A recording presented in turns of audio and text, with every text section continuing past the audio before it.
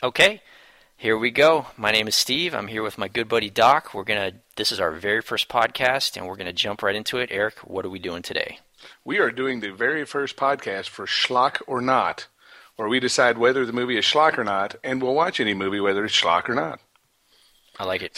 Today I figured we'd go ahead and dig into a little John Carpenter's 1986 Big Trouble in Little China. Available on Netflix, streaming, and also available on several other streaming sites I've never heard of. Nice. Fandor, you ever heard of that? Nope. Snag Films, Nope. Xfinity Stream Picks. Yes. Okay. Well, finally we hit one that we know. So go ahead and play Will's intro, if you will. Big Willie, here you go. This tough trucker wants a quick bite in the big city. He'll get served a Chinese buffet of sinister magic. Which is by far the worst description of the movie that I could find. I have to agree with you on that one. I thought Will did a great job with that.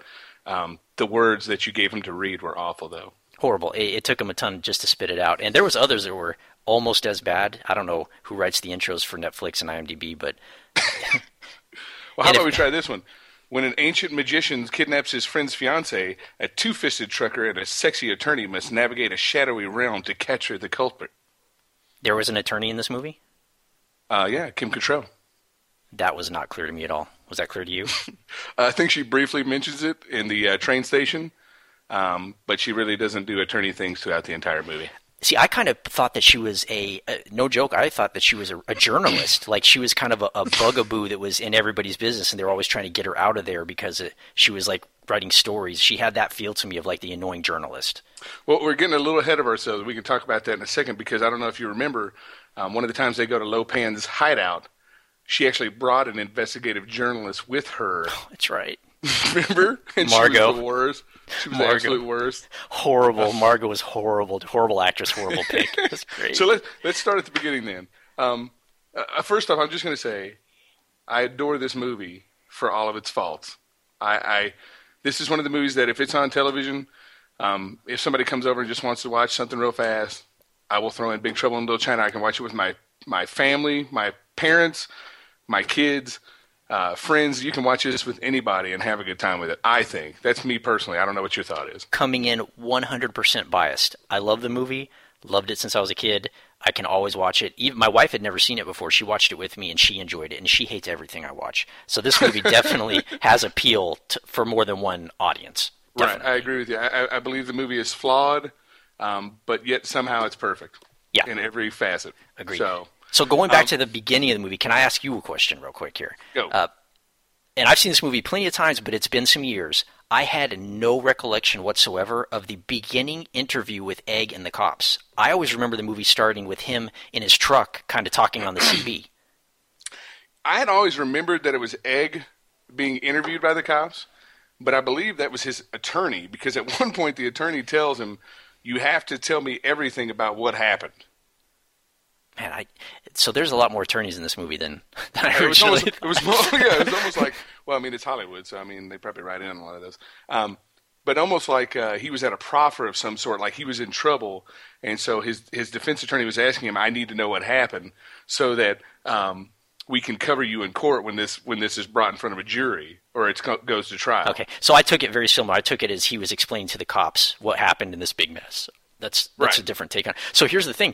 I told Lynn that when we were watching it with my wife. I said, I don't remember this at all. I think they've changed this. So I went and looked in the trivia, and it didn't say that it was ever changed, but it did say that was added post-production to clearly make it that Kurt Russell was the hero of the film because really he's more of a comedy relief than the hero. He wasn't like in those days, the 80s heroes were talking Stallone, Van Damme, Schwarzenegger, those type of guys. He was kind of a goof in this, which I liked. I'm not complaining about it, but that was specially added just to set up in the beginning that he's the hero because I guess test audiences at one point thought that the other guy, I'm put on a blank on his name right now, Wang, and Wang might be the hero looking back at it. He's the one that pretty much spurred Wang everything along. saved the day because if you remember later on in the movie, Jack Burton is pretty much inept the entire movie. Once he gets to the halfway point of the movie, he just shuts down. Yes. Yeah. So yeah, So anyway, I so- totally spaced the whole beginning completely. Right. So, I mean, Shin's giving the story, and it's showing a little bit about what had happened. And so you see like a half block blown up in green flames. Not one cop is responding to this. And so now they're saying they're having a hard time finding Jack Burton. Well, I would wonder why. You know, the entire movie takes course in, 2 to 3 days? Ooh, And they that's have a good huge question, gang yeah. fight in the middle of the alley. And so, of course, they can't find Jack Burton because nobody ever showed up for the 3 days. There was no, like, suspicious circumstances or a loud noise complaint going on in this neighborhood while this whole thing was happening. Was this one day? Because thinking back, he was wearing that same tank top and jeans the whole movie. Everybody was wearing the same clothes the whole movie, weren't they? I'm pretty sure, but they would always go, like, they would go to Lopan's whorehouse, and then they would go back to the restaurant, and then they would go somewhere else, and then they would go back to the restaurant. So it seemed to me it was like 2 to 3 days. Because I remember at one point, didn't he shower up, or did he shower up at the end? It was kind of strange. Like, No, I thought that when they got out of that first sewer scene, they did a little clothes change, because I remember looking at his very Swayze-esque tight jeans with the tank top tucked in. And thinking, wow, that's even the hair. You know, he had a lot of Swayze in him. yeah. Well, that was the time during the time when Swayze was extremely popular too. So let's get back to where we were at a little bit because I think we're jumping way ahead here. The one thing I noticed right at the beginning, and it kind of sets up that he's kind of a buffoon, is he's driving a big rig, right? Yep. And he's doing his John Wayne impression. Okay. Oh my God. I have that in my notes, and I have a clip for you. Can I start with that? Go ahead, please do. I even wrote at the end of these notes the word pilgrim. Let me give this to you. Man would have to be some kind of fool to think we're all alone in this universe. Now, doesn't that sound better if Yeah, you throw yeah, a man will be John some kind of Wayne. fool to think you're in this kind of universe, pilgrim? That's the way I'm hearing that every time, Just right? replace Pilgrim with Lopan. Pretty much. You could put pilgrim on the end of any of his speeches, and it's John Wayne. Is the way I wrote that down. That's great. I agree with you wholeheartedly. Okay, that's but good. so he's driving down the road. He's got the big rig. He's talking in his radio. He's got a sandwich in one hand, obviously paying no attention to his driving at all. So it kind of sets him up to be kind of a mockery of a hero in a film. You know what I mean? Right. Yeah, he's definitely not the typical action hero tough guy, right? He's kind of It's almost the like goof. he's all talk but no action. So he's Yeah. the guy who uses his words to try and avoid situations where he has to fight. a blowhard. Right, yeah. Exactly. So then, we start the opening scenes with Egg, and then we have Jack Burton introducing himself to us. And I'm going to say this right now. The one thing I don't like about this movie is I hate it when John Carpenter does a score and he picks up a guitar of any string, if it sounds like he's in a blues bar recording his next soundtrack or next score for his movie, I'm going to like it immediately or dislike it immediately. And that is funny because I put what a sweet score. So I'm going to go ahead and disagree. I thought it was totally cheesy 80s, and I loved it. Okay, but I have to say, you understand, like, the scores that John Carpenter has under his belt, right? I mean, you know what he's capable of, right? I do, yes. Okay, and you still like this, I did. I thought it fit the cheesy. It fit the cheesiness of the movie perfectly right? to me, man. You know, I'm probably being probably a little too hard on it because I mean the guy's written classics. Halloween, you can't go anywhere around the holiday without hearing that song, and it's such a simple tune. The Fog. I sent you earlier the Assault on Precinct 13 score. I think that's a masterpiece. And as soon as he picks up a guitar and he puts a cigarette between his lips and he starts clanging around on that thing, and this one even has kind of like that 80s. There's some synth in there. Oh, you know what I definitely, mean? definitely. Yeah, I think you can catch it in some of my clips. You're going to hear that classic 80s action movie synth. It's all over it. The Casio keyboard sound. Love it, man. Normally, what's Okay. that? That classic Casio keyboard sound, you get it a lot in these movies, and I just thought it fit perfect. It brought me back to what I was used to hearing at that age. It's strange because John Carpenter, he's known for loving Western movies, but he's never made one. So it's almost like he took his music that he wrote for a Western movie and threw it into Big Trouble in Little China, which is a movie about Eastern philosophies and martial arts and things of that nature. So it's kind of a strange blend. You know what I mean? Well, maybe not. Are we thinking that the John Wayne thing was intentional, that it was kind of a Western? Maybe that was his homage to Westerns, but he threw it on its threw it on its head and added in the Eastern aspects of it. So it's an Eastern. He made the very first East. I don't know. Could that even be? Is that a genre? Easterns? Sure, why not? I like it. If it's not, it is now. Okay. I'll take it. I mean, in the first, 3 of our notes, we've got John Wayne-esque talking and Western music, so maybe we're onto something there. And we've already determined that he is not a very good hero, even though he has the look of a hero. Yeah, the Swayze look, yeah. Swayze look. But the Mr. Bean actions is what he was going for there. Right. So then he arrives. We never determined what his cargo is. He arrives in Chinatown. Immediately begins getting drunk and gambling. What was that?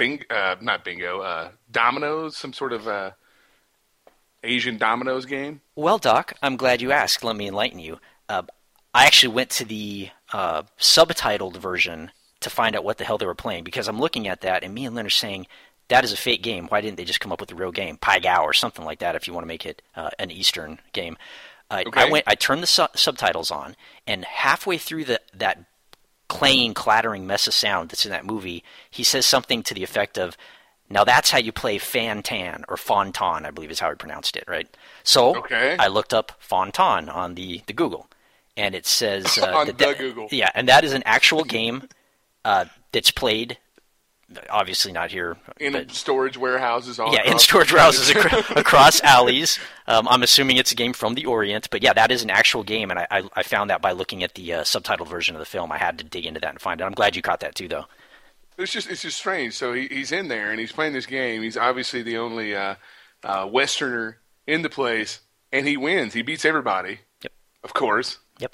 Because why not? He's the hero of the movie. So another way John Carpenter can work in that he's a winner. So he wins the game. I mean, is that taking it back to the classic Old West poker game in the saloon that's in every Old West movie? Yep, he wins. So are we tying in a lot more Western in this than I originally thought?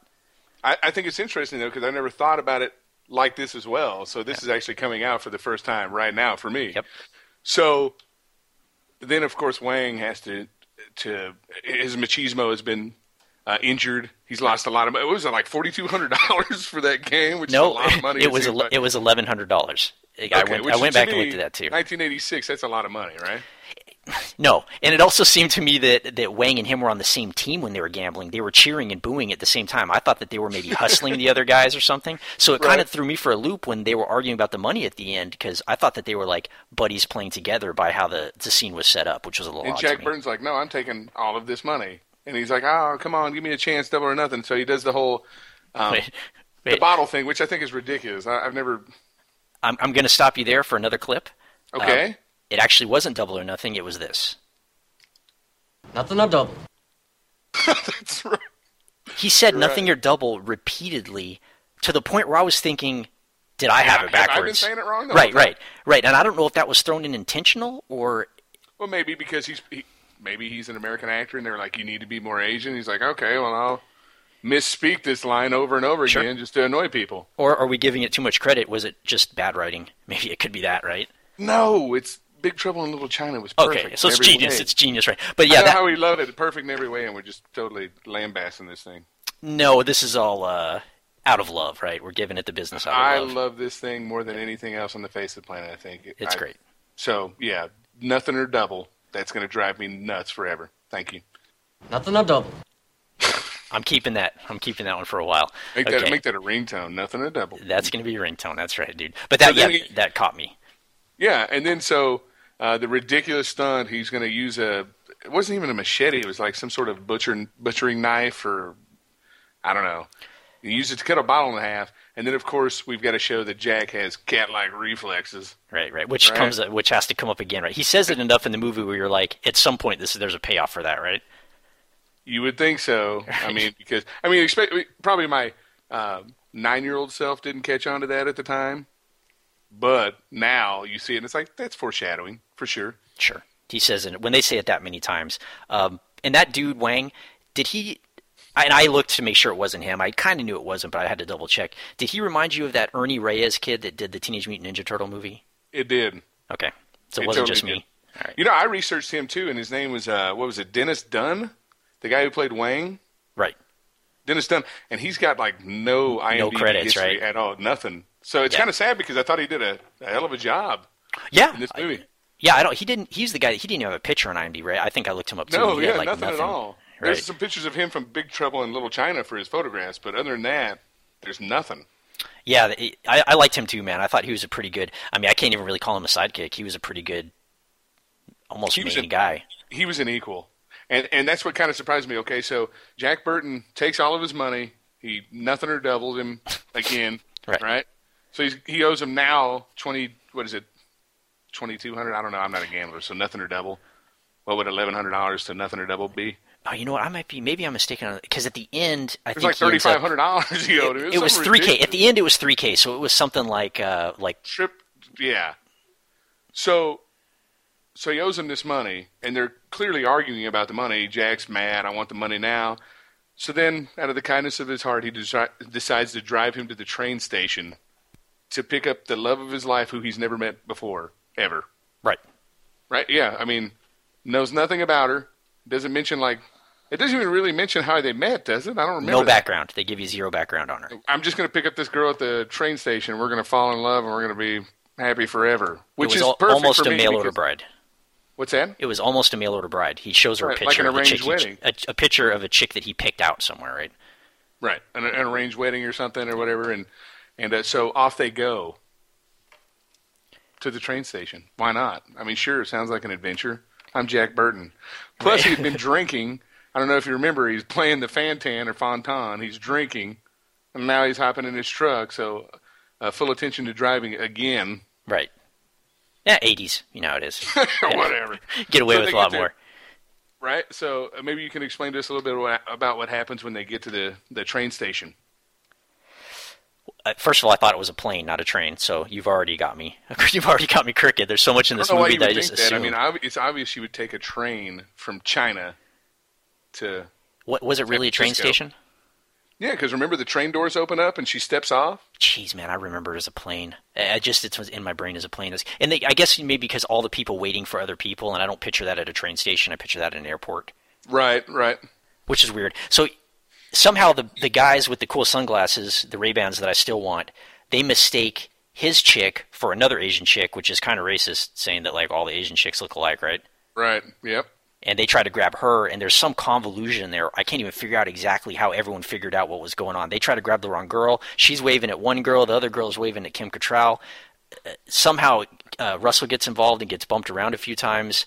And next thing you know, everybody's chasing everybody, and everything breaks loose at the train station. Right. Well, if you remember, Kim Cattrall, the sexy attorney, aforementioned in my synopsis, she knows immediately as soon as she sees these Asian guys walking through that are looking a little thuggish. They have some crazy sunglasses. She immediately identifies them as the Lords of Death and tells Jack, who proves to me that he's drunk because she even says, like, you smell like a brewery. True. So yeah. So they dislike each other, kind of like a Romancing the Stone, kind of like a Michael Douglas and what was her name in Romancing the Stone, where he's the adventurer, but the cute chick hates him because he's kind of a braggart.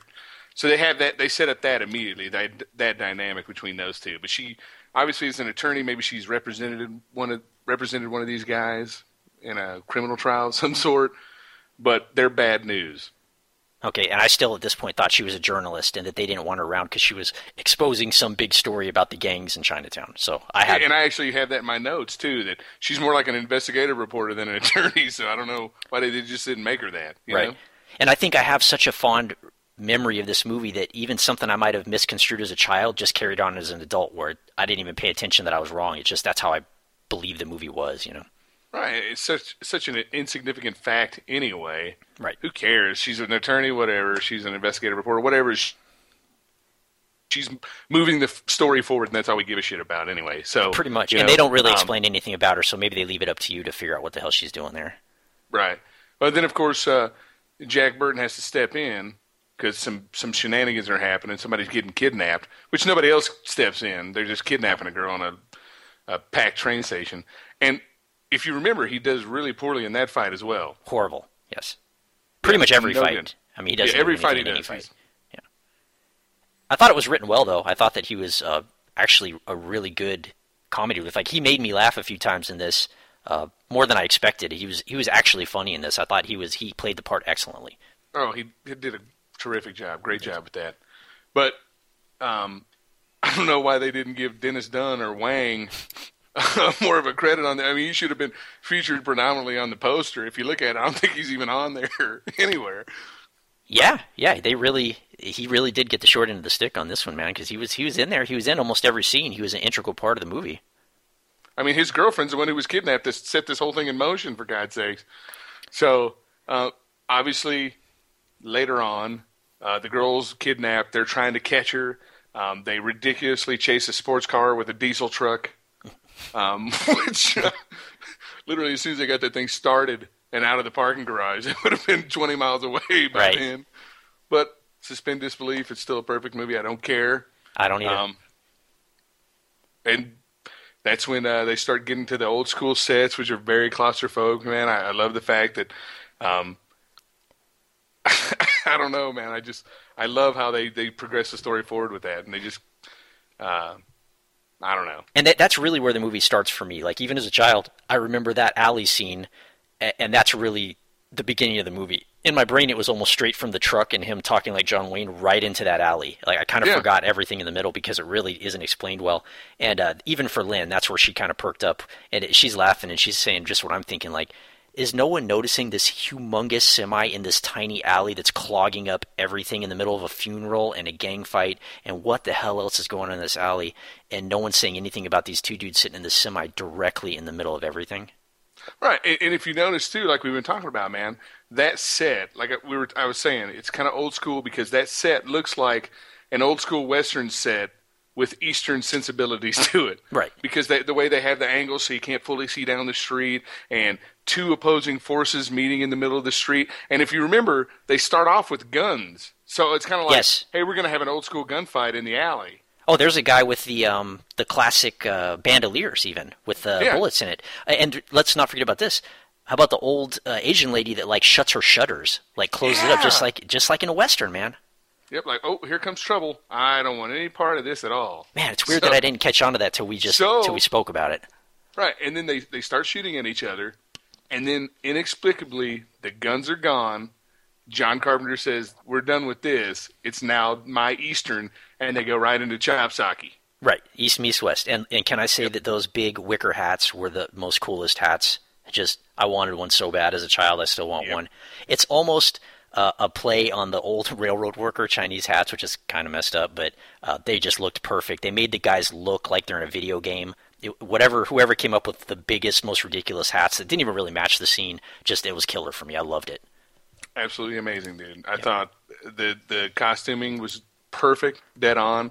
I love the fact that John Carpenter started really breaking out some cool special effects in that scene. Because if you remember, like, everybody who had an arm broken or a leg broken, it was horrific because it was broken in an uncomfortable angle. Right. You know what I mean? People were getting pushed through sugar glass like crazy. I mean, it was ridiculous, over the top. And I think that's when you really start to take notice that this is something different and special. Right. So the one thing that I did catch on that, and I thought of this as a child too, young adult, and I'm asking you now, your opinion. Those three dudes, I believe they were called the Three Princes of the Three Storms. Those guys, like, there was obviously the Raiden Lightning guy who, it was just great. The effects were great. It was awesome. The other dudes, the one guy could blow himself up into some type of expansion. I don't know what he was really. He just could blow himself up pretty big. Did the third guy have a power at all? Like, why did the other two guys have something and the third guy have nothing? Maybe he just hadn't developed it yet. Maybe. I have in my notes somewhere their names. It was the Three Storms is what they're called. Right. Or as I put it in my notes, Raiden and his brothers. Right. Because there's an obvious influence to Mortal Kombat there. Mm-hmm. I was just waiting for, like, Matt Tobias, what is his name, to come out and say Toasty at any given time. I'm sorry, Eric, one more time. You got cut out right there. No, just like I was expecting Matt Tobias from the games. And that the developer's name, when you were playing Mortal Kombat, he would step out on the screen and say Toasty. Yep. And then go back. So I was kind of half expecting that. But if you notice, they're in this big rig. They drove down this alley seconds before this thing starts. Before a funeral. It started with a funeral, correct? Right, yeah. They're carrying the body out, and then, of course, the other gang comes out and is like, no, this is not cool. But remember what Wang told Jack in that truck? No. you have to be quiet. You know, Right. You're right. You're right. We just drove in the middle of a funeral in a big rig. I'm Right. an 18-wheeler here. We're blocking the casket. No one can get by us, but be quiet. Be quiet, right? Right. So yeah, that stuck in my head this time of what was the third dude's power? I never saw that he had one or that he was given They anything. all had the different weapons. One guy had like the back scratchers that popped out. And spun, yeah. He would, he had the one guy had the spinning blades in his hands. The other guy had lightning, which to this day, no matter how far they've gotten with CGI, I don't think anybody can make lightning look good on film at all. Yeah, you're right. Yeah, this looks good even for today's standards. I even like the way he held out his hand, kind of like he was grabbing it and riding it. It was pretty cool. I see. I think you're agreeing with me, and I'm saying it looks awful, but it's the best lightning I've seen for any '80s movie. Yeah, I know exactly what you're saying, and yes, I'm agreeing. It was awful, and I loved it. It was Okay, perfect, and they haven't done it as good since. I mean, they've done it better visually, but they haven't made it fit like this did perfectly. Could you imagine how hard that was in 1986 to make that effect work? I mean, is that drawn on? Don't they draw that on the It has film, to like be. It has lightsabers? to. Yeah, Yeah. That's what I thought too. Totally animated. That dude definitely got the coolest of the powers, though. I mean, the guy that could expand, I find it a hard time figuring out when that's really useful, other than blowing yourself up. They're like, But- you have to be, I don't know, he's like a pufferfish. He got merged with a pufferfish. Like if they tied you to a chair with rope, you could maybe expand and break the ropes, but that's pretty unique, specific power. I don't know how you'd use that in combat, just making your feet fat, but Didn't it happen one time? Like somebody wrapped their arms around him and he puffed up. yes, And like they broke their grip. So that's still a pretty specific power for a specific worked move, right? one time, It seemed like the lightning dude had like all the cool shit. The other guy had some weird stuff, and the third guy had pretty much nothing but a cool mustache. okay, but they had the weapons. The one guy had like the katanas that had like smaller katanas in front of it. Yep. The other guy had the blades in his hand that spun, which Right. it seems really dangerous. I mean, could you imagine like you stick your fingers up to, you got your blades whirring around and you go to do something, somebody says hi, it just seems really dangerous. Yes. And then the last guy has the back scratchers. I remember specifically, he's like looking at the camera and he like pops the back scratchers out and it's like these claws and this long, like almost like a selfie stick of 1986. Like, yeah, look at that. Yep. And it was really underwhelming for that poor guy. Yeah, they really screwed up. I think they could have done a better job with giving all three of them something unique. If they went that far with the lightning dude, they should have gone a little further with the other two guys and made it very distinct powers for their names. That's where the special effects department is definitely helping out the prop department. You know what I mean? Definitely, yes. So I didn't quite understand why they were there either. Do you? Nope. Well, they were helping Lopan, right? That was his. Why was Lopan there? He already had the girl. Oh, that's a good point too. Now, see, if you break it down like that, you're throwing the whole movie off for me. They're chasing. They chased the bad guys to that alley. That's it. The bad guys were in that alley. That's when the funeral came through. That's when the three storms showed up. That's when Lopan was there. But Which he's an awful fighter too. I mean, my goodness. Yeah, Lopan. Well, James Hong. Obviously, his age, James Hong. He just Can't say anything move bad out of the about way him. of a truck and whatnot. But now you're making me think, why would they? What's the timing there? Like they raced to kidnap the girl and get back to that alley in time for the funeral? Was that like coordinated, or was it a coincidence the funeral was going on at the time they're stealing the girl? Quite a quinky ding. And you figure, why would Lopan give a shit? Pardon my language at the time, because he's already got the girl. Why would he even make an appearance? Like, stay hidden in his lair and prepare for the festival or the sacrifice or whatever he had going. I don't want to read too much into that, man, because I think that they don't even know why that all happened at the same time. It was pretty much just a cool thing to happen in the movie. But I do want to address the green-eyed girl, who also happened to have the thickest eyebrows. I didn't know if it was only the greenest eyes, or she also had to have the thickest eyebrows in the movie. I don't know if you realize this or not, but if you have green eyes, you're genetically predisposed to have caterpillar eyebrows. Ah, gotcha. So here's something that I think they did horribly, and it made zero sense to me. And even as a kid, this one bothered me. So I know this is maybe I just didn't understand it. You can enlighten me, but they made it seem like this girl was very special because she was an Asian girl with green eyes, right? Like she was a very unique. But then they just grabbed Kim Cattrall, and she's like, "Oh shit, she's got green eyes too. We're good to go." And she also could complete the ceremony, and she was a white chick with green eyes. Why did they have to wait for this one Chinese chick if they could have just grabbed a bajillion white girls with green eyes? Maybe particular taste. I mean, he is getting older, so Lopan. if he's going to get somebody, he's going to get what he likes. Maybe he doesn't like white girls with blonde hair. No, I would think he'd like to be human and out of that old man body and wouldn't give a crap what the girl looked like. They made it seem like she was really the special one, and when they threw the white girl in there because, oh, wow, she also has green, it really threw it off for me as, well, then she really isn't that specific and she's not that special. You could have really, for the last 100 years, grabbed a billion other green-eyed girls and tried this.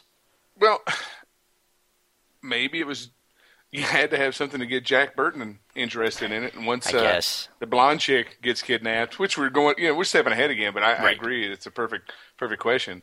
Once she gets kidnapped, Jack Burton's got to get back into the action, man. Yeah, I guess if there is a reason, they really didn't make it clear when they threw her in there that she was okay to do it too. She would also fulfill the prophecy, right? It was kind of just like oh yeah, she could do it too. There's no explanation. She's a freebie. Maybe he's a freak. He wants a threesome now. He found the green-eyed American. Well, that was the thing, right? Because he had to sacrifice one, so he was happy. He's like, wow, now there's two. One I can sacrifice, the other I can marry, right? Like he got really happy. Do you have the clip of the laugh? He got really happy. I might have something for that. How about something like this? Flesh peddler David Lopan in person. Really, really happy. So I didn't know that once he got two green-eyed girls, he turned into a baby who's getting tickled. A cuckooing child is what he turned into. Yeah, that was. I don't know if they give those dudes like liberty to mess with that, where he can do whatever he wants and they just take whatever they like, or if he was instructed to like, hey, what we need here is like coochie coochie sounds. Right, like creepy coochie coochie sounds. Well, one more time, dude. All right, I gotta hear Flesh peddler David Lopan in person. I can't stop smiling every time I hear that. That was perfect. Is he almost doing like a Michael Winslow from Police Academy? He's almost there, right? Yeah, he's there. Maybe he was trying out for Police Academy 4 or something. Who knows? But he did a bang-up job with that, man. And I'm glad we're talking about that because in my notes I have in capital letters, James Hong rules. And that goes for anything he's in. I just love that dude. He's awesome in everything. Everything he does. And you know what? That's one of the biggest disappointments of my life, because I was at a Comic-Con where he was signing, and I don't know if you've ever been to a Comic-Con, but things get overwhelming. And I saw the line to meet him, and I just decided to do something else. And I wish I hadn't have. I'm glad I had the chance. I'm glad to hear there was a line to meet him, though. Like, that's cool that other people respect it and enjoy his work that much. That's cool. People love him. Love him. So, to get back on track, I guess, because could we go off on some tangents with this? I love it. Yeah. So, after the fight, they run over Lopan. They go back to the restaurant, Egg's restaurant, right? I would assume. Yes. He owned the whole block. Yeah, he's a rich guy. Yeah. So, they come up with an idea to... the sexy attorney in the gang make a plan to save the girls, so they send Jack into the whorehouse. Remember? That was just god awful. Yeah. And he's wearing his used car outfit and his glasses, which I'm going to say Kurt Russell as a nerd is still a million times cooler than I could ever be. Right. Dude, he goes in and he's kind of like nerded up his drawl a little bit, but it's still John Wayne, Jack Burton, John Wayne. And he gets right to the point, like there's no coddling. He gets in the first room, hey, interested in the green-eyed girl, and obviously the jig is up at this point, right? He goes in there almost like Fletchwood. He's talking so fast that they don't have a chance to respond, right? Right. I felt a little like, Austin Powers too. Girl. Yep. And they know right away, and they call him out on that. And can we agree, like ahead of time, that Kurt Russell has gotten nothing but better with age? Like he just turned into one of those dudes that could do a comedy, could do a little bit of an action, got better looking as he aged, and now is just doing some legitimately awesome work, and he looks like the coolest dude ever. I agree. I totally agree, man. I'm a little jealous of it too. Yeah, same. Plus he's got Goldie Hawn. Are you kidding me? That's right. Yeah, he's done well for himself. And I don't know much about him personally. He must stay out of the limelight pretty well because I don't really hear too much about him ever. And I prefer that mystique. Yep. I'm tired of people telling me about what they had for breakfast. Just be an actor, damn it.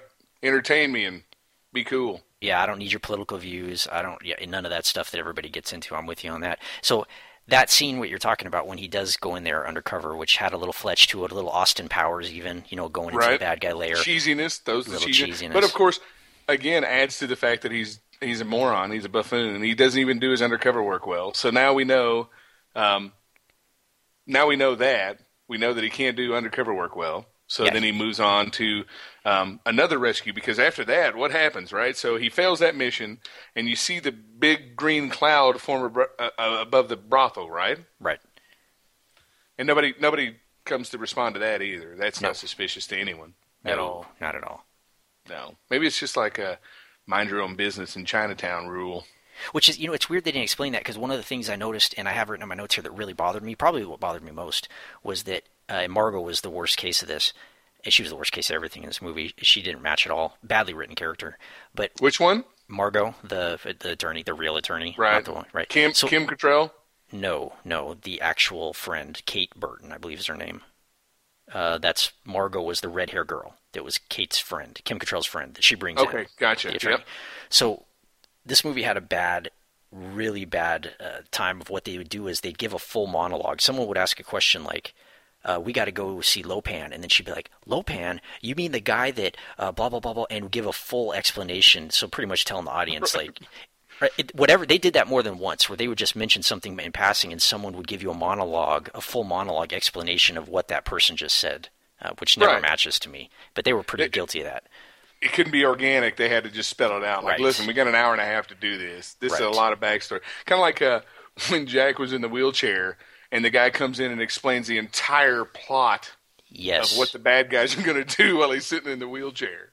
That's exactly right. So on the flip side of that, let's talk about like Fury Road real quick. That's a movie that gives you no backstory and lets you really just piece it together yourself. It doesn't give you why they're doing everything in the movie, and I much prefer that. I prefer let me think of it, let me fill in the blanks. Don't force feed me what your story, Right, you're right. I mean, it's two different types of storytelling, man, but I think they're both effective. Especially in a movie like this where there is so much to jam into, and the studios probably gave Carpenter a little bit of money, and they said, "Here's how much money you're getting. Here's how the running time should be for the movie." Yeah, and you got to put everything in because with as gonzo crazy as that movie is already, he had ideas that he had to cut out. I'm sure. Right. I'm almost positive of it. Absolutely, dude. They're definitely he was under some type of constraint because a lot of that stuff was really rushed, and it could have been explored, and I think could have been fun. Right, but pieces where he probably could have extrapolated a little bit on some plot developments or something, he probably had to just cut out. So he was just like, screw it, I'll just throw in the explanation from the attorney's friend or from the Three Storms, or Lopan will tell us exactly what he's thinking instead of letting us figure it out later and just get it done, Right, so I keep mixing her up here. I keep saying her attorney, but actually the girl I thought was an attorney was the reporter. Margot was the reporter. Kim Cattrall's the attorney. Right. Margot was the one that did it bad. Right, they both were awful at their jobs. And I have another clip, if you'll bear with me, of the guy that one of the princes that he was explaining something to the girls before Lopan comes in, the scene that we had played. And I noticed, I looked up all three of those guys, and all three of them have been in a ton of kung fu movies. I'm a kung fu maniac, dude, and I knew I could recognize at least two of the three. And I think that dude was obviously English as a second language, and the clip caught me funny, so here it is. Pray your cards right. You live to talk about it. So, pray your cards right is a great line. I don't get why that was so funny. Pray your cards right. I will be using forever from now on. I still don't get it. Pray your cards right is the way to go with it. I just wanted to see if you'd say it for this. Pray one more time, Eric. Pray your cards right. You live to talk about it. Still great. Oh, it's so stereotypical, man, because he could kick both of our asses at any moment. And we're making fun of the fact that he can't say the L. Yeah, I'm more interested on the pick. Like, why did they choose him out of the three to do the talking? Maybe the other guys couldn't speak English at all, or maybe they could have dubbed him. Maybe they just wanted an authentic Asian accent, man. Maybe. Because Yeah, you might be right. I'm never gonna hear it again. I always heard play, but now that I've heard it through my headphones, it's gonna be pray. Your cards right. Well, and it's also nothing or double. So for this movie's changed forever. A couple of my favorite sayings, right? I know, man. But you know what? It's far more deep than we ever imagined it could be either. Yeah, you're right. I mean, we definitely pieced it together. So to get back on track again, because man, we are all over the place, but I love it. it. I love every aspect of it. They have kind of a subtle reference to the horrors of human trafficking. I mean, obviously that's a thing that's happening. But then immediately following that, like, oh, the mission's a failure, they go to his other business for the rescue. Jack Burton and Wayne go to the other business. What was that other business? Do you know? No clue. Like a packaging place of some sort where they do stuff and pack things, maybe? All I know is that they referenced that Egg was a very wealthy dude and owned like the whole block, and he owned all the businesses there, and that was one of his warehouses that somehow had a basement access to the bad guy's lair. That's all I got out of it. Yeah, but then when they got to the bad guy's lair, what does Lopan do? Is he like a dark lord who's kind of like Shredder, has a lot of money to build stuff and do things, but nobody really knows how he gets that money? Or yeah, all that stuff. Well, see, first I complained because they explained stuff too much, and now I'm going to complain that some of this stuff, just like the Green Eye thing, was completely glossed over. Some of the important story parts were glossed over completely. Yeah, I mean, do you think green-eyed Asians are really that rare?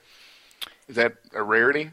Whether they're rare or not, it didn't matter because he grabbed a white girl and did the same damn thing. So it doesn't matter, right? One of the great questions I have is, why did Jack Burton wear Jeremiah Johnson boots? Why was he wearing a Buddha graffiti Buddha T-shirt? There was a little bit of a conflict in his whole wardrobe, Right. It's like, let's just mash up a little Johnny Depp with a little, I don't know, Patrick Swayze, throw in some hippie, throw in some Jeremiah Johnson, and we're good. Because, dude, that was Ugg boots before Ugg boots were popular, I'm pretty sure. He had to have boots to have a knife. And he had that damn knife in that boot. I mean, he pulled the knife out of the boot 27 times during the film. How are you going to have a boot knife if you're not wearing boots? Without boots. Makes sense. Yeah, makes sense. So go ahead. No, go ahead. I wanted to, and I don't know if I'm jumping too far ahead here, but when they're busting into the lair, they're kind of splitting that scene with that wedding scene, right, where the two girls are made up and they're kind of escorting him to Lopan's, the whole ceremony, and those guys at the same time are breaking in through Egg's warehouse, so they're cutting back and forth between the two. Right, building up tension. Right. Did you happen to notice, well, I'm sure you noticed that there was an escalator in his wedding room, which kind of didn't match the scene of the old It's like they had an old JCPenney's to film in, so they just threw it in there. Right. And also there was neon lights everywhere in that wedding room. There was green neon lights lining every wall. Right. And it just completely didn't match to me that they're doing this thing in like a cool, like the other rooms were awesome. They had like those paper walls, girls could get dressed behind, a lot of mesh and wicker type furniture. The paper, what are they called? The candle. The rice paper walls, right? Yeah, stuff like that. Where they had the paper lanterns and stuff, decorating.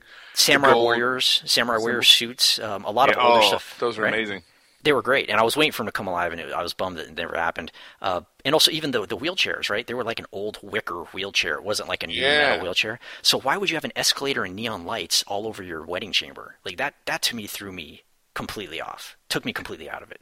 Maybe once again, it's the melding of the Eastern and Western sensibilities, man. Because at the time we were in the 80s, neon was the neon thing. Was big. It looked like a mall. It really did. It looked like it was shot in like a mall, the Meadows Mall, The Ghettos Mall. Yeah. Yeah, you're right. I don't know, man. That just took me out. That was the first thing I thought. And they're like, what? Like, even though the outfits the girls were wearing were very classic. They had the nice updos. They had jewels, like a really cool, exotic look. And then just big, bright, like you're at an arcade or Chuck E. Cheese neon lights. Just really weird. I'm just going to say, too, how uncomfortable must those contact lenses have been for those two? Oh, yeah, because they're both had contacts, right? Yeah. Milky white eyes, and that's got to hurt. And they didn't have no nice, softer, reusable contacts back in, what is it? No, 1986, man, that was straight glass. Had to have been. Yeah, that's rough, dude. So anyway, we got off on a tangent. I love it, though. Every single dude, I could talk about this subject for longer than the movie is, right? Longer than the movie is. We could go on it. Something like that. My goodness. What's that? We could go on about the movie longer than the actual movie is. Right? Yeah. Which shows how remarkable it actually was. Yeah. Right? I mean, it does. It's 20-something years later and we're still talking about it. Actually, it's almost 30 years later and we're still talking about it. Yeah, holds up great. Yeah, I agree. So they go into Lopan. This is probably my least favorite aspect of this movie, and I know we're going to talk about that later. The elevator shaft flooding into the death pool. Horrible. I hated that.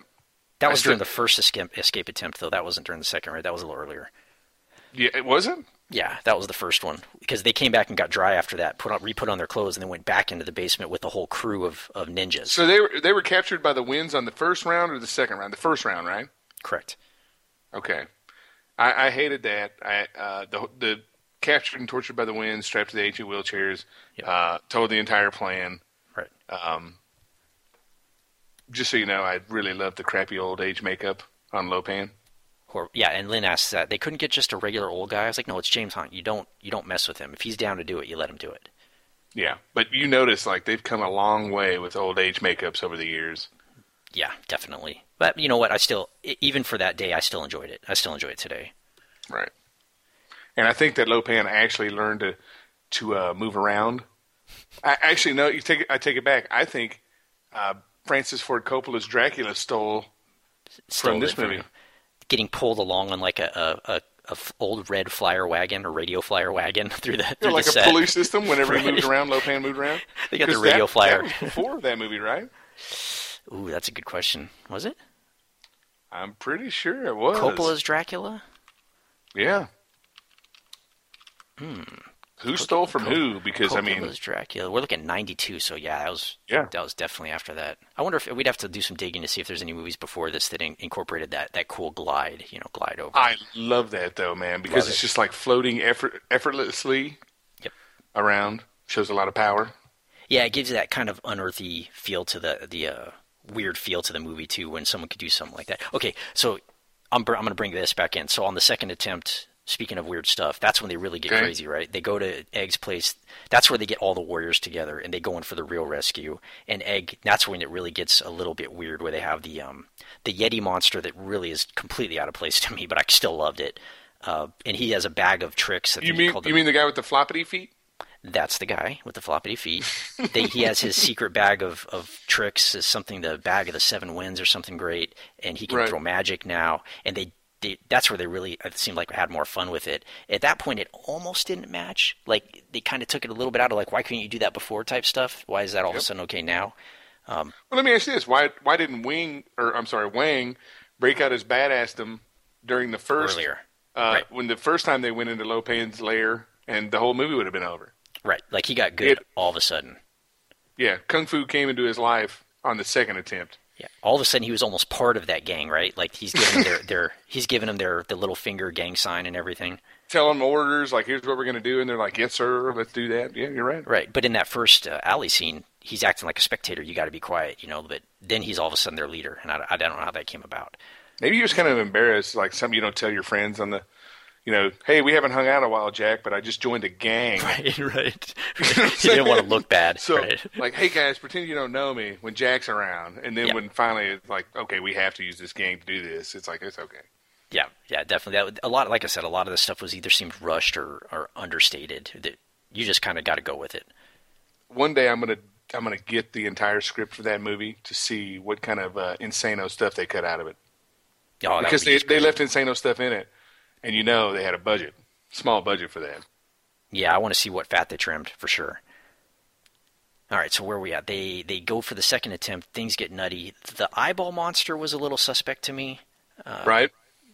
Don't really know why that was in there, but it's one of those images that'll stick in your head forever. Totally remembered it as a child. That was one of the main things I remembered. And watching it now, I thought, like, well, that is a really weird thing to put in there. I kind of let it slide just because I love it so much, but it was a little off. And those special effects were not good at all. Yeah, there was you could definitely tell between the added in and the practical effects, for sure. Yes, in camera and out camera, definitely. Still, it's kind of like a Medusa head, right, with one eye? It had it had one eye in the middle, and its tongue was an eye, and it had like 3 or 4 sprouts of eyes that came off the top like Medusa hair, and it would have an eye in the end. And it was supposed to be that Lopan could see through that eye. See all. Like that was the point, right? Yeah, right.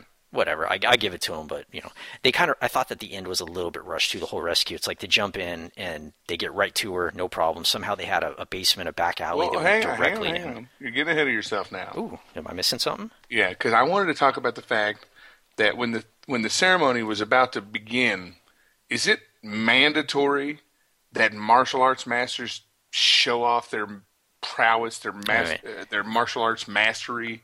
Are you trying to tell me that you don't enjoy some pageantry in a wedding?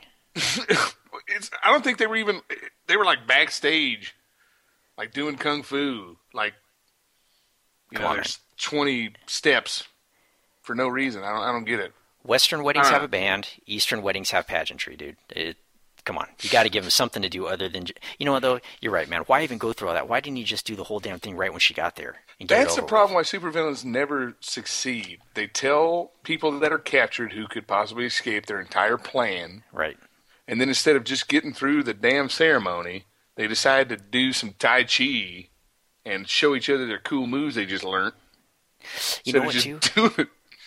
I hate to say that and I'm glad they didn't use this, but it would have made more sense if it was something like we have to do this at midnight or during an eclipse, some reason for keeping him around other than just getting it over with. Like they could have came up with something of like at the stroke of midnight on the 10th day of the 10th year of his.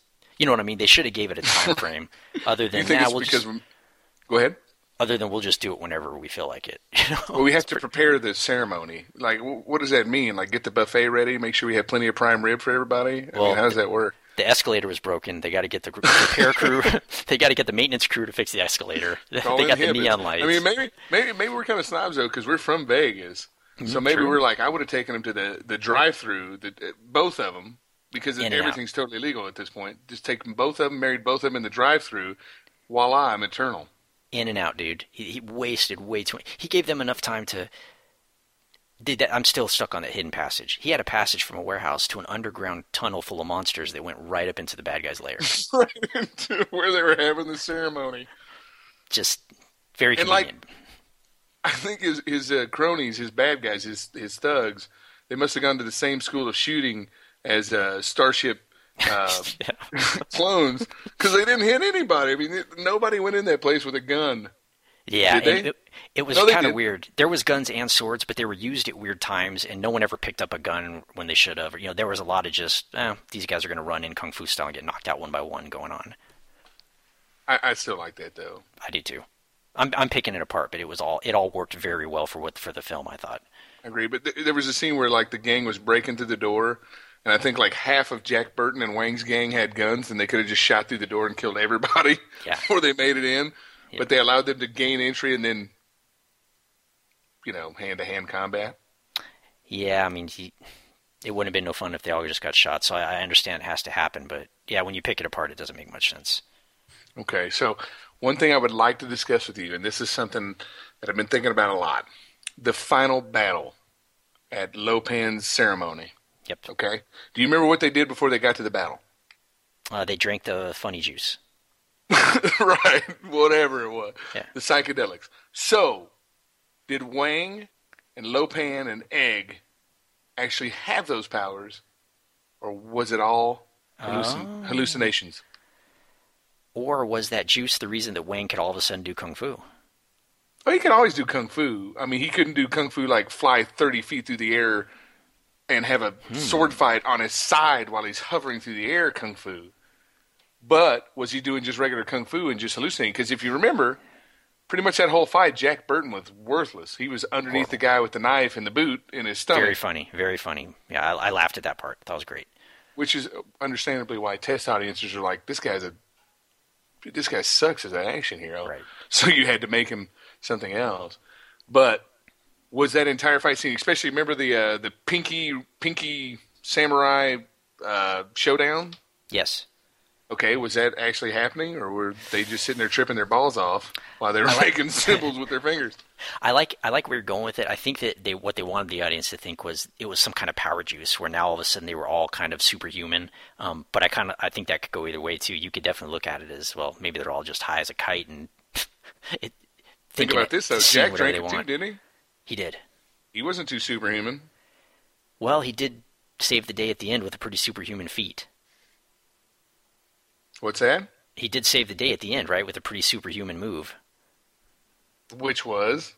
The reflexes. It finally paid off. Oh, he caught the knife wow. and threw it back. Yep, you're right. Right. But he'd already proven his reflexes before he took the super juice. Had he? Yeah, because when he hit the bottle, remember, it's all on the reflexes. Oh. Remember, nothing or double.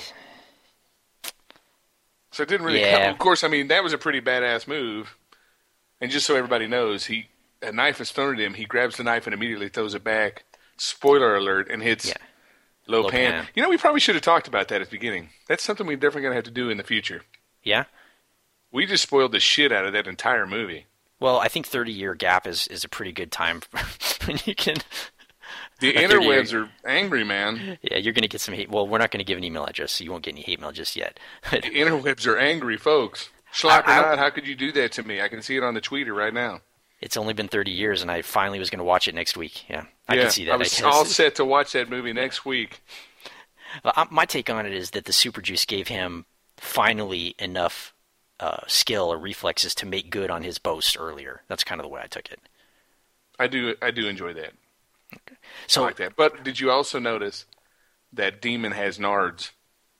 Dude, I almost took a clip of that movie to play it in here just because we talked about it, but I didn't want to get too clip happy. Oh, I do have one more clip for you, though. Do you want to hear it? Yes, I do. Get to the goddamn point, Egg. I thought that was great. I thought that was a perfect little thing just to have and say. Get to the, you probably should have played that while I was rambling at some point. Get to the goddamn point, Doc. So I need to edit in Doc at the end over Egg is what it is. Because sometimes I ramble. But no, the Demon has nards because even Sexy Attorney got some ball time in. That's true. You know, that they did do his crossover, and that's definitely after that movie, right? Right. You get this huge demon carrying people around. I mean, just evil is just insanely evil looking, and you just kick it in the nuts, and it's just, eh. Hey, he really was a letdown for me. Like, he didn't match, but I thought he would do something. I mean, there is a little bit of another spoiler at the end, the pop-up, but he really didn't have enough in there to make him cool, you know? Right. You're right. There was they no could have payoff done for so that much work. more with that. But they probably realized, like John Carpenter's sitting there like, look at those floppity feet. Yeah. I can't use this in a fight scene. That, you know what, that's right. Maybe they really couldn't. Maybe they wanted to, and it was impossible with the technology at the time. Huh? Yeah, because those feet were just a flipping and flopping. Okay, another special effects pet peeve that I had in that movie. Remember when they're walking down the hallway and the person looks through the mask, the eyes come through the mask and starts looking around? Yeah. Could you imagine you're behind that painting, or it was a mask, right? Yeah. How hard would you have to press your face against that thing to get your eyeballs that far outside of that mask? Well, I always tell my wife she has an extremely flat face. So maybe for me, with a European nose like I have, I don't think my face would be able to squish in there far enough to see anything. Those eyeballs were almost falling out of the mask. It was like, and then they like looked left and right. Yeah. I was like, yeah. I mean, literally, some special effects guy made that prop, and they could have just figured out a way to make it to where you could stick somebody's eyes up there, and you could kind of see them back. I mean, they were almost bulging out of the mask. It didn't bother me, but I can see what you're saying for sure. Once The again, one that bothered me a lot. This was bad. Like after the Lo Pan death, and now is the Great Escape, which was super rushed. Also, he's kind of stuck down at the bottom, and they look up through that like manhole, and Egg's up there, and his quote is, "How'd you get up there?" And Egg's response is, "Wasn't easy." Like, is that an easy script writing? Right? And on top of that, and I also have this crossbow with a rope attached that I'll this pulley crossbow that I'll shoot Good, down that there to is. get you out. that's John Carpenter telling us to, leave the damn theater, get in our car, and go home. We Right, enjoyed the movie. that I've done enough for you. That was a very crappy wrap up of just like, how'd you get up there? It wasn't easy. Oh, here's a pulley. Come on up. We're good to go. And another thing I thought of after that scene, right, is so unexplicably he gets up there with no explanation. He has the pulley to get him out, no explanation.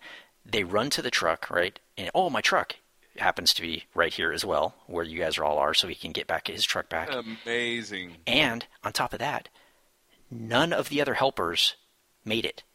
They're the only ones that left. The whole rest of the gang died, apparently. Or The whole was gang's left. still down there. Who knows what Lo Pan's doing? Who knows what Lo Pan's monsters and cronies are doing to those poor guys down there? No talk about them whatsoever. Completely just, they're gone now at this point. They were fodder. Cannon fodder. Fodder, exactly right. That kind of struck me too. Like that was a very rushed ending, which makes me think there was more to it. So.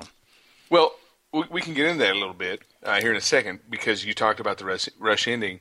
I would like to say, talking about the ending myself, is the fact that you notice it was the old spare key excuse.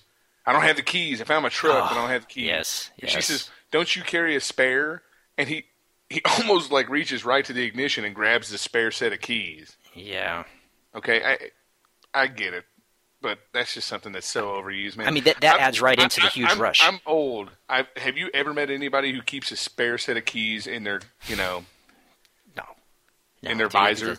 Even when we were kids and it wasn't the time it was now, you didn't keep a spare, and nobody did that. Well, depending on where you live. If you're in rural nowhere and you have an old truck in front of your farm, I'm sure you keep your keys in it. But any city, Chinatown, condensed area like that there's no way. Why do they continue to do that? I would have almost rather see him hotwire. I know this is stupid. I love this movie with every ounce of my soul, and I'm nitpicking the crap out of it. But why wouldn't they just hotwire it or just say the keys were still in the ignition? Why did they even have to go through that entire silly process? Yeah, I guess that was just a joke, but it was super rushed. I mean, that whole ending was like, oh, we're here. Oh, we can get out. Oh, here's my truck. Oh, here's the keys. Let's get it. They wrapped everything up, the escape, and I'd almost rather not have an escape at all, and they just flashed forward to them in the restaurant talking, Right. Because it was just so rushed. So when they get there, everybody's freshly showered. They're cleaning up. Yes. They haven't slept for 3 days. No. So what does Jack Burton do? Does he take a nap? Does he take a break? He's got to make his cowboy exit, just like Clint Eastwood would, right? Just right off into the sunset. You going to kiss her goodbye, Steve? Nah, Nope. Come on. Nah. Nope. That's Hey, what he said. The guy asked him, "You going to kiss her goodbye?" I think it was Margot, right? You going to kiss her goodbye?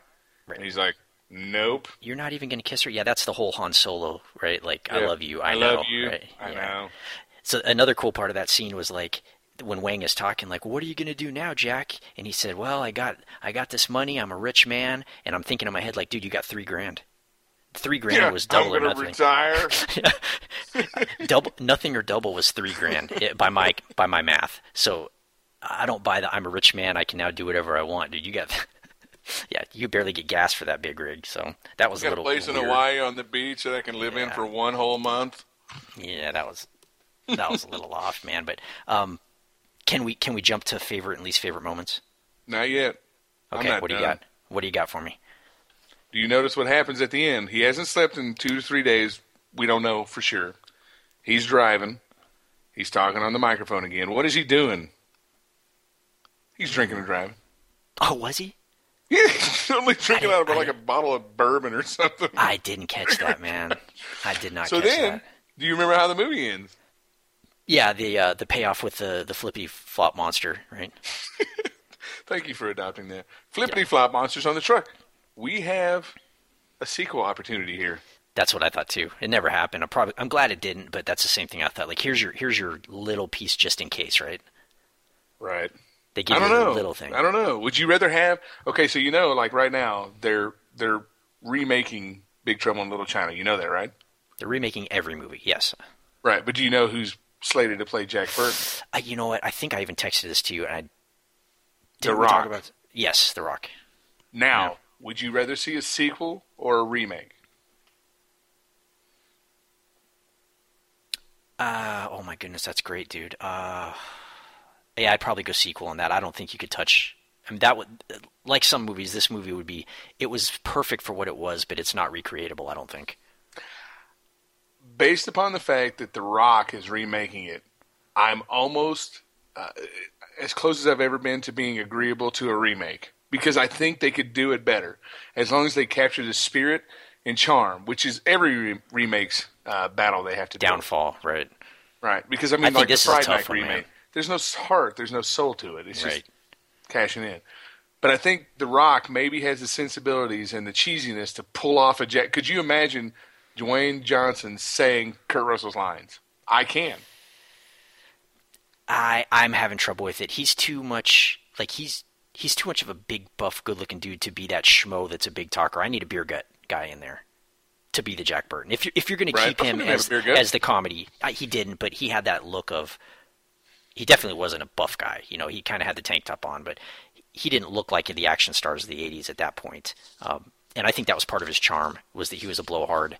And And every I would man. have Yeah, an everyman. I would have trouble seeing The Rock as an everyman because he's such a massive dude. So that's just me, but I have trouble with it. This is one of them that, the source material is very close to my heart, but I'm down for it. So go ahead, favorite moment. Oh, let me say I'm down for it too. I hope they do make a remake. We'll see if it's good or bad, but yeah. Okay, favorite and least favorite. For the favorite moment, the part I laughed at the most, I think, and my wife, maybe it was because my wife was giggling, but do the lipstick gag, bro. When he came out trying to be tough with lipstick all over his mouth. It worked. That was a brilliantly written... Him stone-facing it and trying to be tough with that shit all over his teeth was just brilliant. It was great to me. I loved it. I have to agree that I was a huge fan of that as well. My favorite moment was when Thunder exploded because it was the power that makes him super is also the power that killed him. Because he gets angry, and he's not like the Hulk where he gets big and just destroys crap. He gets angry and he throws a tantrum, blows smoke out of his ears and his nostrils, and blows up. And I took that as him self-destructing, trying to kill them. Is that how you took that? Nope. That was a tantrum. Really? Okay. Because remember when he blew up, all you saw was like flesh flying out the door? And I'd love to have been the guy behind the door with like the garbage can full of latex pieces and just fluffing it out the door. Because that's what it looked like. It wasn't raw anything chicken breast spectacular. and shit. Yeah, it looked great. Okay, well, that's cool. I took that as a self-destruct. That's why they were running away. Is like, oh, dude, this guy's mad now that he killed his boss. He's just going to kill us all. That's the way I took it. I think he was mad, so they didn't want to get his gutty wutts all over their bodies. I like it. I like it. Like, if you were going to blow up in the same room as me, I probably wouldn't stick around to watch it. Yeah. I'll give you that. That's good. Okay. Where are we at? My worst. I'm going to give you my worst. I really cringed in the dialogue between Kurt Russell and Margot when she was trying to get him to go back to save Kim Cattrall, and it was like, you're not even going to save her. What's wrong? Is she too much brains for you? They had like this like really weird back and forth that was cringeworthy for me of trying to set him up as like the Han Solo cool guy and her pestering him into trying to save her. It was really tough for me to watch. It was bad writing and bad acting. Both sides. What do you think? Feminine message? Was it, you think? Yeah. You're a tough guy. I don't want to go save the smart woman who's smarter than you. I don't know. Could maybe. be. It was just really poorly written, and it irked me that got left in there when I'm sure so much other stuff should have been in there, you know? Right. That had to probably had studio producer written all over it. Like, we're leaving that scene in. That's important. Yeah, I guess. I hate it. We can't throw any more money at the crappy effects for the floating eyeball monster, but we're going to put that in there. Give or him maybe like lines. Margot's husband was an executive producer. Her last name was Burton. Nah, it's Jack Burton. Jack Burton. You never know. Is there a coinky-dink there? Maybe. Give me your worst. What do you got? I hated the elevator to the lake death, to the I don't know what you would call it, the pit of drowning with all the bodies in there. I just thought that was silly. It was unnecessary. I agree. They could have found a different trap, something like that. I don't know why I disliked that so much, but as soon as it started happening, I thought it was totally cliche. Yeah. I could go either way with that one. It didn't bother me, but yeah, I could see that it was unnecessary. And you said that you do not have a sponsor for the film. Is that correct? I could not pull a sponsor together. I apologize. I went all over the place today to try to find a good sponsor for us, and I couldn't do it. So I apologize. Can I give you mine? Who did we get?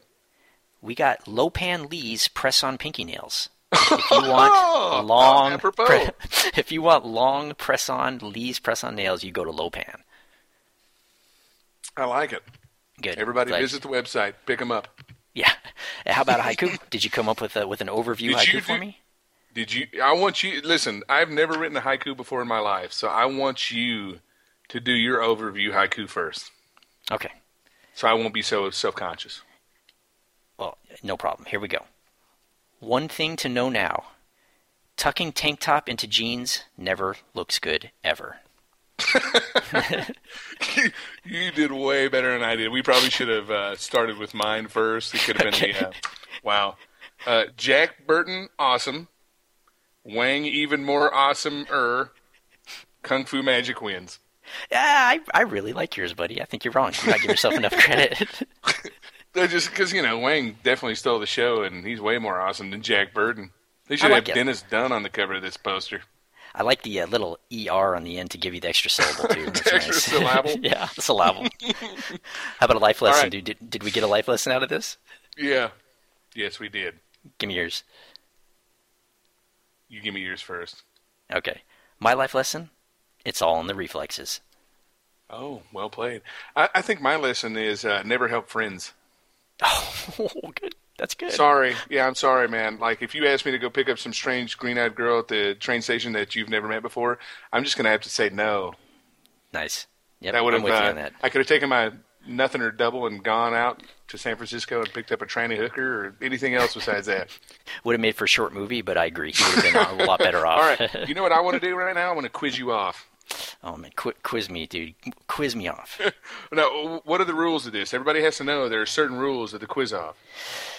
Well, I went with a very loose set of rules. I was going to do 3 questions. Instead, I gave you 4, and I gave you some gimmies in there just to make sure that it wasn't all of us looking dumb. But I think what we're going to do is, and this can always change going forward, but you give me some questions to see if I was really watching. I give you some questions. Try not to make them too abstract. And whoever wins this quiz gets to pick the next movie, which is a big deal for us because I definitely want to make you watch some really crappy movies. Oh, I got some crap for you too. But Good. my rules are a little different. I based my questions on anything loosely related to the movie. Some aspects of the movie, I know we discussed that, where we would make questions to verify that the other person actually watched it and didn't just pull a bunch of crap off of IMDb. But what I wanted to do was throw some stuff in there for the movie and then anything related to the movie, director-wise, actor-wise. But, yeah, but so it may be a little tougher. We'll see how this whole thing works out. It's our first time doing this, so let's give it a shot. You go first, sir. Okay, I got 4, and I'm going to give you a couple gimmies, okay? First thing, the name of the truck, Jack's truck. Well, that takes out my number 2 question. It's the Pork Chop Express. Okay, well, this answers your beginning question of the podcast, which you said, what was he delivering? It was actually pigs. They were taking him off to the pig market. Really? He was the Pork Chop Express. Yeah, that was pigs. So we learned. I had no idea. Yeah. Okay. So now, since that was a question to me, I get a point, and then that was my second question to you. You get a point. Correct. Yeah. Okay, so it's 1-1. 1-1. Okay. Okay, now you go with your second question because you've already answered one of mine. You're going to love this one, dude. This works in perfect for what we talked about. What was the name of the underwater chamber? Lake of Death. Wrong. The Hall of the Upside Down Sinners. Did they actually talk about that? I'm sorry, Hell, not Hall. I'm sorry, Hell. Hell. Yes. They talked about that. Yeah, when he first pops his head up in the water and there's all the skeletons that are chained and everything, and Jack is like, what the hell is this, Wang? He says, Hell of the Upside Down Sinners. That's the first words out of his mouth. So is that actually what it's called, or is that what he says? No, I'm pretty sure the Hell of the Upside Down Sinners is inferred to be that is the name of that place. That's probably the coolest title for any space I've ever heard. Upside Down Sinners. Hell of the Upside Down Sinners. Correct. I think we should call our podcast that. That's way better than Schlocker. I'm with you. Can we do that? Like, just change it now on the fly. It's a mouthful. It's going to be, I bet, you know what? I bet we can get the URL. I bet that's open. That's not out there. Yeah. It may be on the deep web. You don't know. You never know. Okay. So, I obviously missed that one. Still tied 1-1. Yep. Ready? Yep. Which martial arts actor had a cameo, but was trying to get a starring role, but because they weren't fluent enough in English, failed? Jackie Chan. God damn you. Yeah. Yep. Easy peasy, buddy. I know. Did you see him? No, I didn't. Did you? Yeah, he's in there. Oh, no, I totally missed it. I just didn't remember reading up on the movie and seeing that in there. Yep, I'm going to have to find better sources then. All right, tied, or no, 2-1. You're up. Go. Yeah, all right. Yeah, you're going to get this. The name of the 3 storms. I had them written down, actually. Can I refer to my notes to refresh my memory? Of course.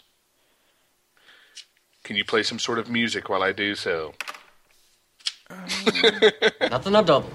You gotta work on a longer clip. Your intro's like 2 seconds long and your clips are a second. Get to the goddamn point, Egg. Is that better? I would have to say there's thunder, lightning, and wind. Oh, wrong. Yep. It's thunder, lightning, and rain. Are you sure? We could do some fact checking after the fact, but you want to call that I'll let you have it. Question for nope. now? 2-1. Dang it. Okay. Not 3-1. I got the Jackie Chan. Yeah, that was 2. Pork Chop Express we both got. Jackie Chan. Oh, and then you don't get this. Got it. I don't get it. Yeah. Dumb. All right. Actually cheating. Cheating already. I'm winning and cheating. I'm the worst kind of winner. I know. It's like, okay, so the way this works is if I stump you, I get a point, and if I answer the question, I get a point too, right? Sure, No, why not? That's absolutely Sure. not how that works. All right, so is it my turn? Please. All right, now I have to ensure that there's no shenanigans on your part over there. Okay. No problem. Hands away from the keyboard. Oh yeah, cheating's no fun. I want to hear any clicking and clacking. No problem. Ready? I would never cheat. Yes. Name 5 other Carpenter-directed films. Prince of Darkness. Halloween. Wait, director or writer? Does it matter? Director. Prince of Darkness, Halloween. Oh my God, I know so many of them that I'm blanking. Oh my God. Is that the sound to cover up the click-clack of the keyboard so you can go to IMDb? No, that's me aggravated at myself because I've looked at all these. I looked at writing and directing because I just wanted to refresh myself, and just like on Jeopardy, you just total blank when it's time to call. All right, should I give you a 10-second timer? No, give me 3 of your favorite to fill in the 3 I couldn't get. I would have to say They Live. Oh man, yes. The Thing. Duh. We just talked about it. And Vampires. Vampires I didn't see. In the Mouth of Madness, Dark Star, Escape from New York and L.A., Christine Escape from Starman, New York. Yeah, Ghost of Mars, Assault on Precinct 13, The Ward, Masters of Horror. Of course. I'm an idiot. You're smarter than me. All right. Nope, absolutely not. You've already stumped me. It's tied 2-2, but you got one more 2-2. question, don't you? Yeah. Did you only do 3? I only had 3 questions. Okay. Well, we'll call this a tie. We'll collaborate on our next movie, or we'll flip a coin. But I still want to give you the 3rd question. I want you to pick. Oh, great. Can I give you the 4th question anyway? Go for it. What was the logo on the front grille of his truck? It was the chick, like the sexy chick, right? And what did it say? Keep on trucking. Good call. It's hauling ass, is what it said. Oh, that's that symbol with the chick. It is, yeah. The profile of the chick, it's hauling ass. You're right. Yeah, it says hauling ass over it. So I just thought that was a fun. Ass, grass, or gas. Nobody writes for free. Exactly, dude. Exactly. You're already wrong, Eric. I don't know why you're continuing. Wait, let me get your. Get to the goddamn point, Egg. Get that going for you. Like I got a soundboard. I'm like me in the butt over here. Awesome, man. So you just quizzed me right on off. I quizzed you so good. I quizzed you so great. Let's see if I have anything else here for you. Movies with spouse is something we talked about doing, which would basically be movies that a lot of the movies we watch, our spouses will definitely not watch or definitely not appreciate. So we thought it would be fun to throw something in that maybe you could watch with your spouse. And for me, I picked this movie. My spouse liked it, and I think this is a fun one for the family in general. So I didn't have to go far to find a movie. Okay. Let me see what else we got here. We haven't picked the next episode, so I'll probably have to work on that. And I guess the longer we go, we'll probably have to do a Twitter feed or something with so we could announce what's coming up. Right. So I guess you'll have to just stay tuned and see. See what happens here. See if people like it. See if anybody likes it, right? Maybe not. Maybe just me and you listen to this over and over. Who knows? Well, we quiz each other off. Yeah, as we quiz each other. Did you do a fun score for the movie? Unique star rating? I did. I did not this time around. Sorry. Hold on a second. Let me check my notes. Verify that. Foley, can you do some Foley work? Can you throw that up to the mic? I did not do one. I'm sorry. I did. Okay, what do you need for Foley work? Go. Here, a little bit of this. Okay, all right. Yep, we're going to get hold on a second. Let me get my notes. Perfect. All right. Perfect. My score would be 3 big wicker hats out of a possible 4. And that's the way I rank this movie. I like that. That's a good one. I'm going to work on that next time for sure. That was even my idea, wasn't it? I believe so. Crap. Greatly lacking. But we know next time what's going to be expected from both of us. We do, and I'd like to just, since it's the point of this whole podcast, I want to throw out there that to me this movie is definitely not schlock. I thought it was fun. I think it's a family film, depending on the age of your kid. You can watch it with your spouse. I have affinity for it because I watched it as a young man, but I just still liked it. I thought it was great. 100% not schlock. Yeah, it's I'm with incredible. You. Good. And should we thank Gene? As a matter of fact, in my notes, the last line in here is thank Gene for the Mac. Our good buddy Gene, hopefully he hears this. It's long. I hope he doesn't get bored listening to the whole thing, he graciously donated the Mac computer that we're using to record our podcasts on, completely free of charge. He will forever be in my heart because of that. He's a great guy, and I just awesome dude. Couldn't say enough good things about Gene. So Gene, really thank you for letting us do this. And thank you, Will, also. Big Will, yes. Big Will might collaborate with us on a couple of these things. Hopefully he can get in here soon, too. I think Will will be a great addition to some of our clips. Awesome sauce, man. Thanks for the opportunity today. I had a great time, man. I did too, man. Thank you so much for doing this, Eric. It's really getting it out of the way, getting this first one done, gets rid of my jitters, and I couldn't be happier with just getting in here and finally doing it. Yes, sir. Definitely. Until next time, I'll leave you guys with this. So long.